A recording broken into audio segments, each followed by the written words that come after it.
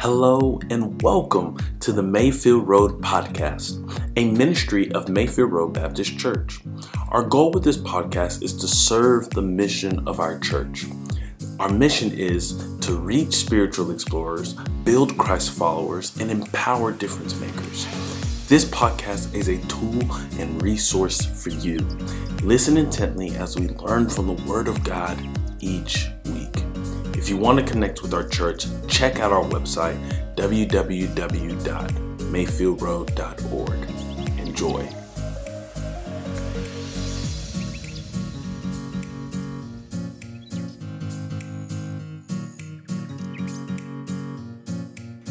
Well, anytime you take on a new hobby or try to learn a new skill, if you're smart, if you're wise, you'll spend time with people who are a little bit more experienced than you. Because if you do, if you hang out with them long enough, you're going to start to hear some helpful tidbits, some key insights that are going to make all the difference in the world. And so you may be hanging out with somebody and they may tell you, you know what? The key to making really good barbecue is you got to choose the right wood, right? That matters. You can think about that as you prepare for your Easter dinner.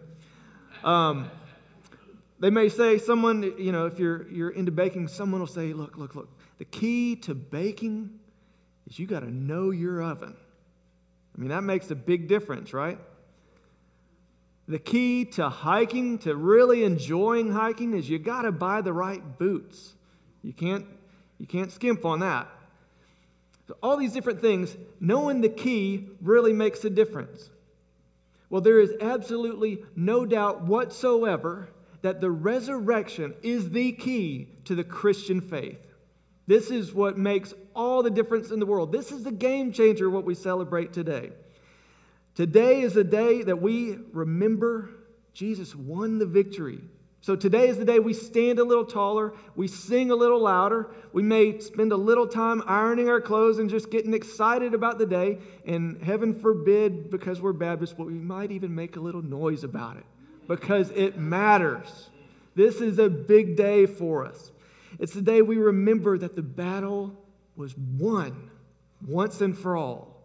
Death was defeated and our hope is secured. And that changes how we view our lives. That changes how we view our world. It matters. But at first, it wasn't all that clear to those first disciples. It wasn't so apparent to them what was really going on. They didn't really grasp the full picture at first. And so this morning, we're going to go back and kind of see how Easter unfolds through their eyes a little bit. And so if you have your Bibles close by, let me ask you to go ahead and turn to Luke chapter 24. And boys and girls, if you have your One Big Story Bible with you today, that's going to be on page 1052. Now here in Luke 24, it's the very first Easter morning, and we see some of the women who were going to the tomb to honor Jesus one last time. If you remember on Friday when he was crucified, they had to rush the preparations and get him into the tomb fast, and so they weren't able to do all of the normal preparations that they often did. And so the women are headed back. They'd rested on the Sabbath, obeyed the commands, and then on Sunday, the first day of the week, they're going back to the tomb to try to finish the preparations there. And where we pick up in verse 1, it says there, on the first day of the week, very early in the morning, the women took the spices they had prepared and went to the tomb. They found the stone rolled away from the tomb, but when they entered, they did not find the body of the Lord Jesus. While they were wondering about this, suddenly 2 men in clothes that gleamed like lightning stood beside them. In their fright, the women bowed down with their faces to the ground, but the men said to them, "Why do you look for the living among the dead? He is not here. He has risen. Remember how he told you while he was still with you in Galilee? The Son of Man must be delivered over into the hands of sinners, be crucified, and on the third day be raised again." Then they remembered his words. When they came back from the tomb, they told all these things to the 11 and to all the others. And so the women go back, they tell the other disciples what's happened, what they've seen, but the other disciples, they don't know what to make of it. It seems a little far-fetched to them, and they're just trying to figure out, what could this mean? What's going on? What's at the heart of all this deal? This just seems strange. And so Peter, ever the man of action, he jumps up and he runs to the tomb, and he does. He finds it exactly the way that the women say. He finds it empty. Jesus is not there. But he's still left scratching his head. He doesn't really understand what all it means yet. And so he goes back and joins the rest of the crew. Later that day, 2 of the disciples who'd been on their way back to their hometown, they come bursting in the door where all the other followers of Jesus had gathered, and they come in and they're all excited and maybe a little bit out of breath, but they bust in the door and they say, "We've seen him. Jesus is alive. We've seen him. We talked with him on the road. Can you believe what happens? Listen to this." And they go and they start to tell the story. And while they're telling the story and what had happened, Jesus comes and stands right there with them. Look in verse 36. While they're still talking about this, Jesus himself stood among them and said to them, "Peace be with you." They were startled and frightened, thinking they saw a ghost. He said to them, "Why are you troubled? And why do doubts fill your minds? Look at my hands and my feet. It is I myself. Touch and see. A ghost doesn't have flesh and bones as you see I have." When he said this, he showed them his hands and his feet. And while they still did not believe it because of joy and amazement, he asked them, "Do you have anything here to eat?" And they gave him a piece of broiled fish, and he took it and ate it in their presence. Now, this doesn't just mean that Jesus would be a good Texan and would love a fish fry. This is actually an important thing, what Jesus is doing here.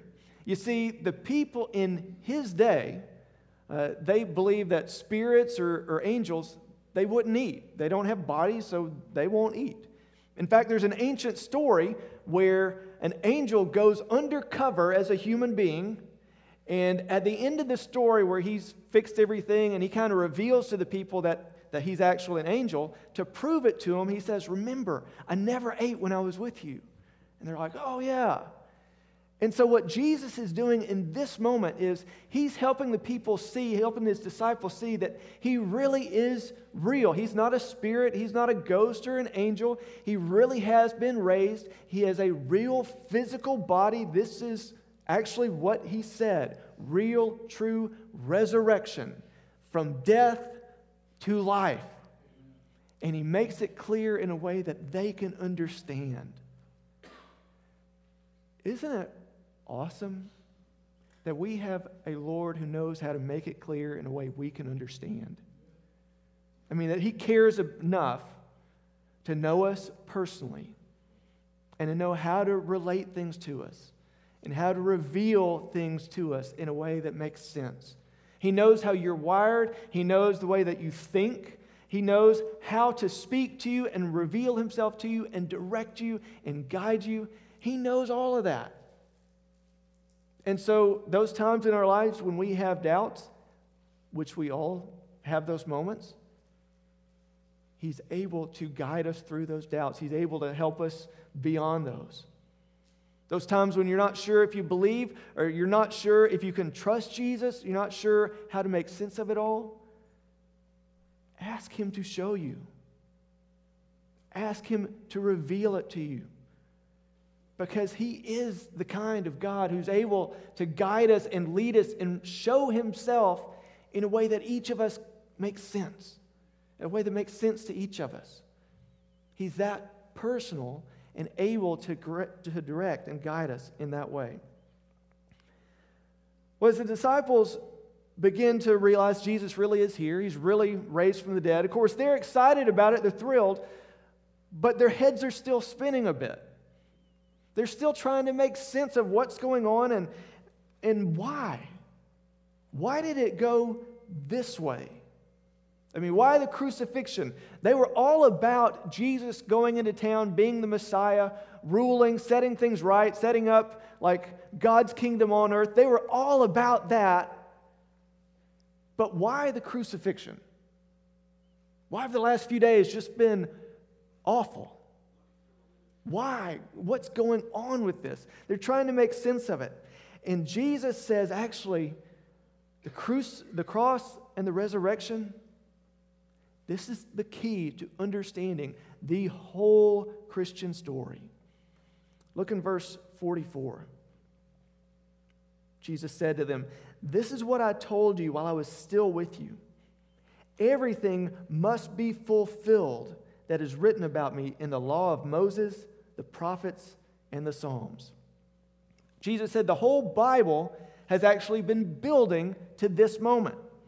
And this is what we mean when we say the resurrection is the key to our faith, because it's what unlocks the whole story. It's what makes everything kind of fall into place. Now, most of you probably have keys in your pocket to your house. There's some other lock. So let me ask you to humor me for a bit. Go ahead and pull those out. All right. Now, while you're pulling those out, for most of us, this is probably what we think of, in our head. This is what we picture when we think about keys.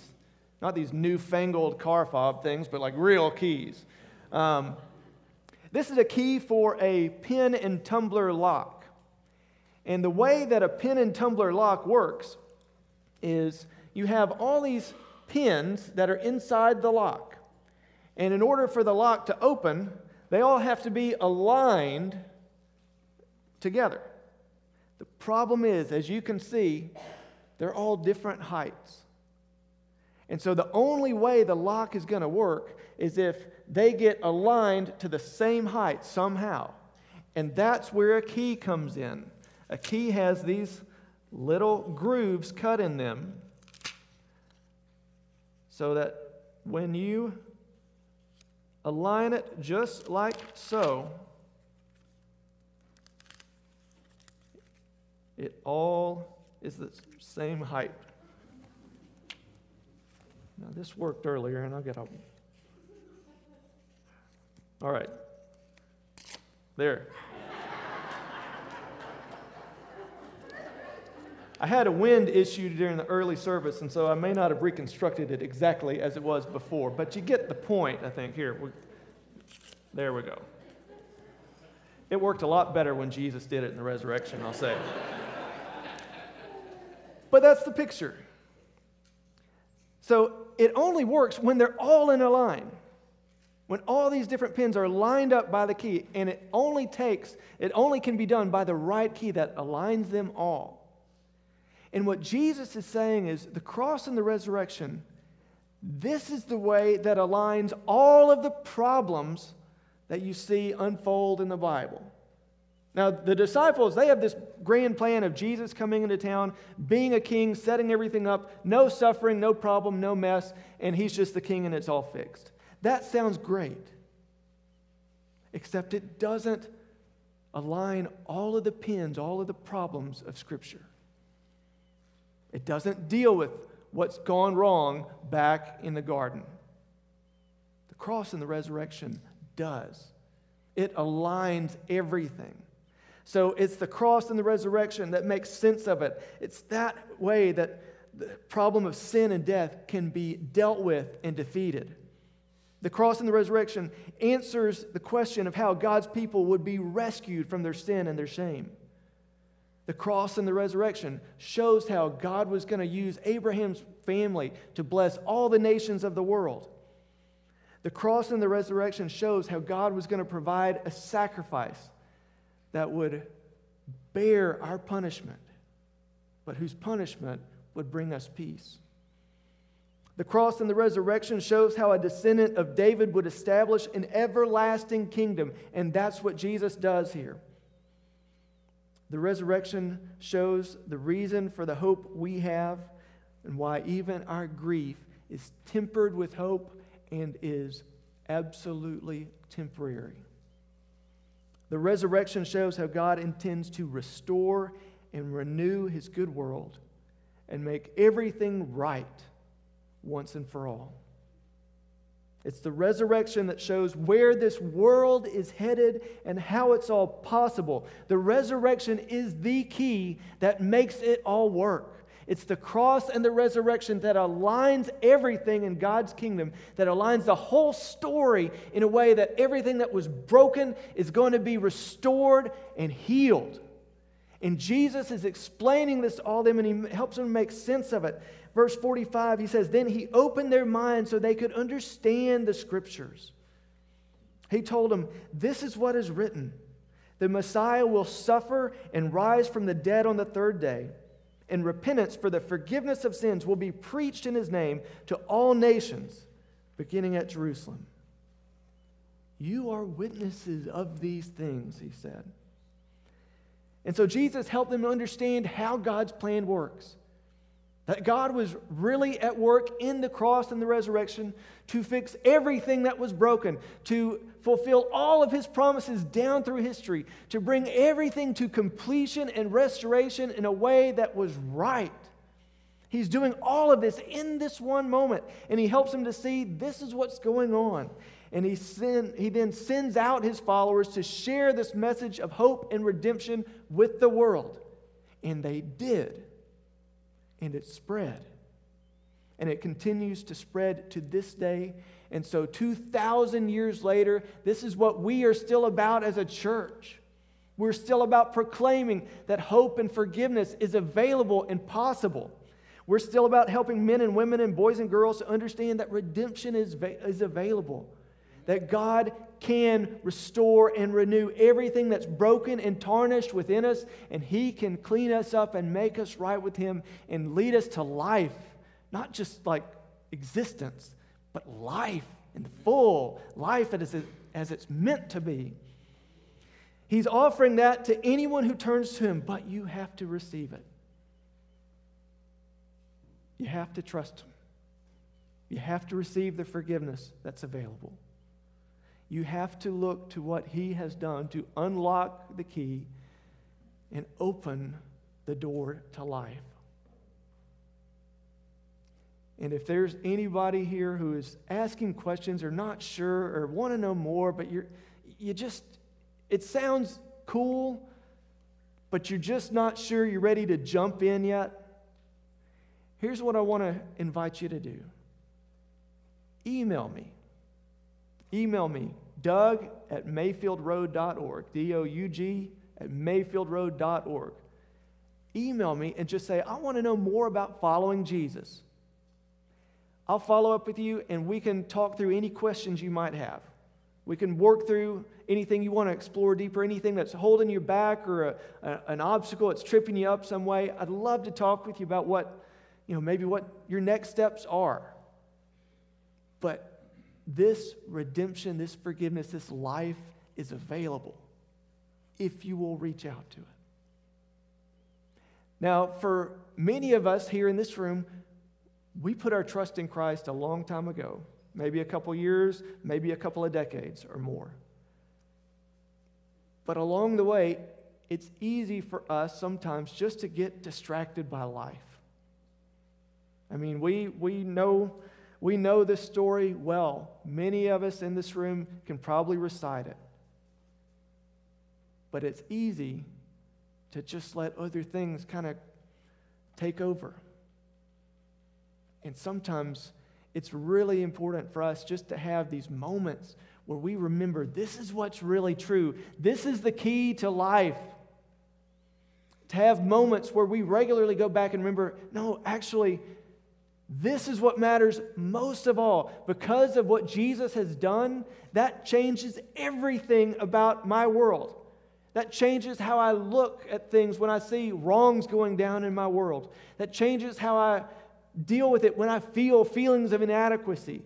That changes how I think about it when I see brokenness or sickness or cancer or things that just are not right. It changes how I view all of it. And we need to have those moments where we go back and remind ourselves, this is the key to life. This is the thing that makes it all fall into place. This is the thing that makes it all align in a way where we see God's hand at work, God leading us to a good end. Sometimes we get distracted and veer off and start chasing after other things that promise that they're the key. But as followers of Jesus, we need these moments. And Easter is one of the best ones that we have, where we come back and we stop and say, no. No matter what the voices around me may say, no matter how I may get distracted or I may get tired and I start looking down at what's in front of me on my agenda and forget all this other stuff. No. There is one key to life, and His name is Jesus. And He secured it by His death and resurrection. And because of that, I know where this whole ball of wax is going. It's going to be redeemed and restored and rescued by our good God, who created this whole world and didn't abandon it when sin came in and polluted and corrupted it. He didn't abandon us. He didn't abandon you. But He offered the key to life. This is what we're basing everything on. And so, church family, today, as we all need these times, let's remind ourselves and let's declare again to ourselves, to one another, and to the Lord. We know what the key to life is. And this is what we're basing our hope on. And so, church family, if I could ask you to stand and let's pray together. Let's drive the stake in the ground together. This is the key to our lives. So if you would join me as we pray. Father, we thank You and we honor You, and we celebrate what You've done through sending Jesus. We recognize that there is one key to making sense of life. There's one key that unlocks the hope that You offer, and His name is Jesus. And today we recognize there is no other hope, no other ground on which we can stand that's immovable and secure. But You are. And so, Lord Jesus, we pray that You would help us to remember this isn't something we just celebrate one day. This is who we are. This defines our reality. This defines how we're to live. This calls who we're to be. And so, Lord Jesus, we pray again and declare again, You are our hope. You are our life. You're the one that we follow. And so we ask for Your help to show us how this isn't just something we say or celebrate for a morning or a day, but Father, help us to celebrate and live by You day by day by day as we continue what You've started and we look forward to what You bring about. Lord Jesus, show us to live in this way. We pray these things in the name of our risen, exalted, undisputed King of the world and Savior, Jesus. Amen.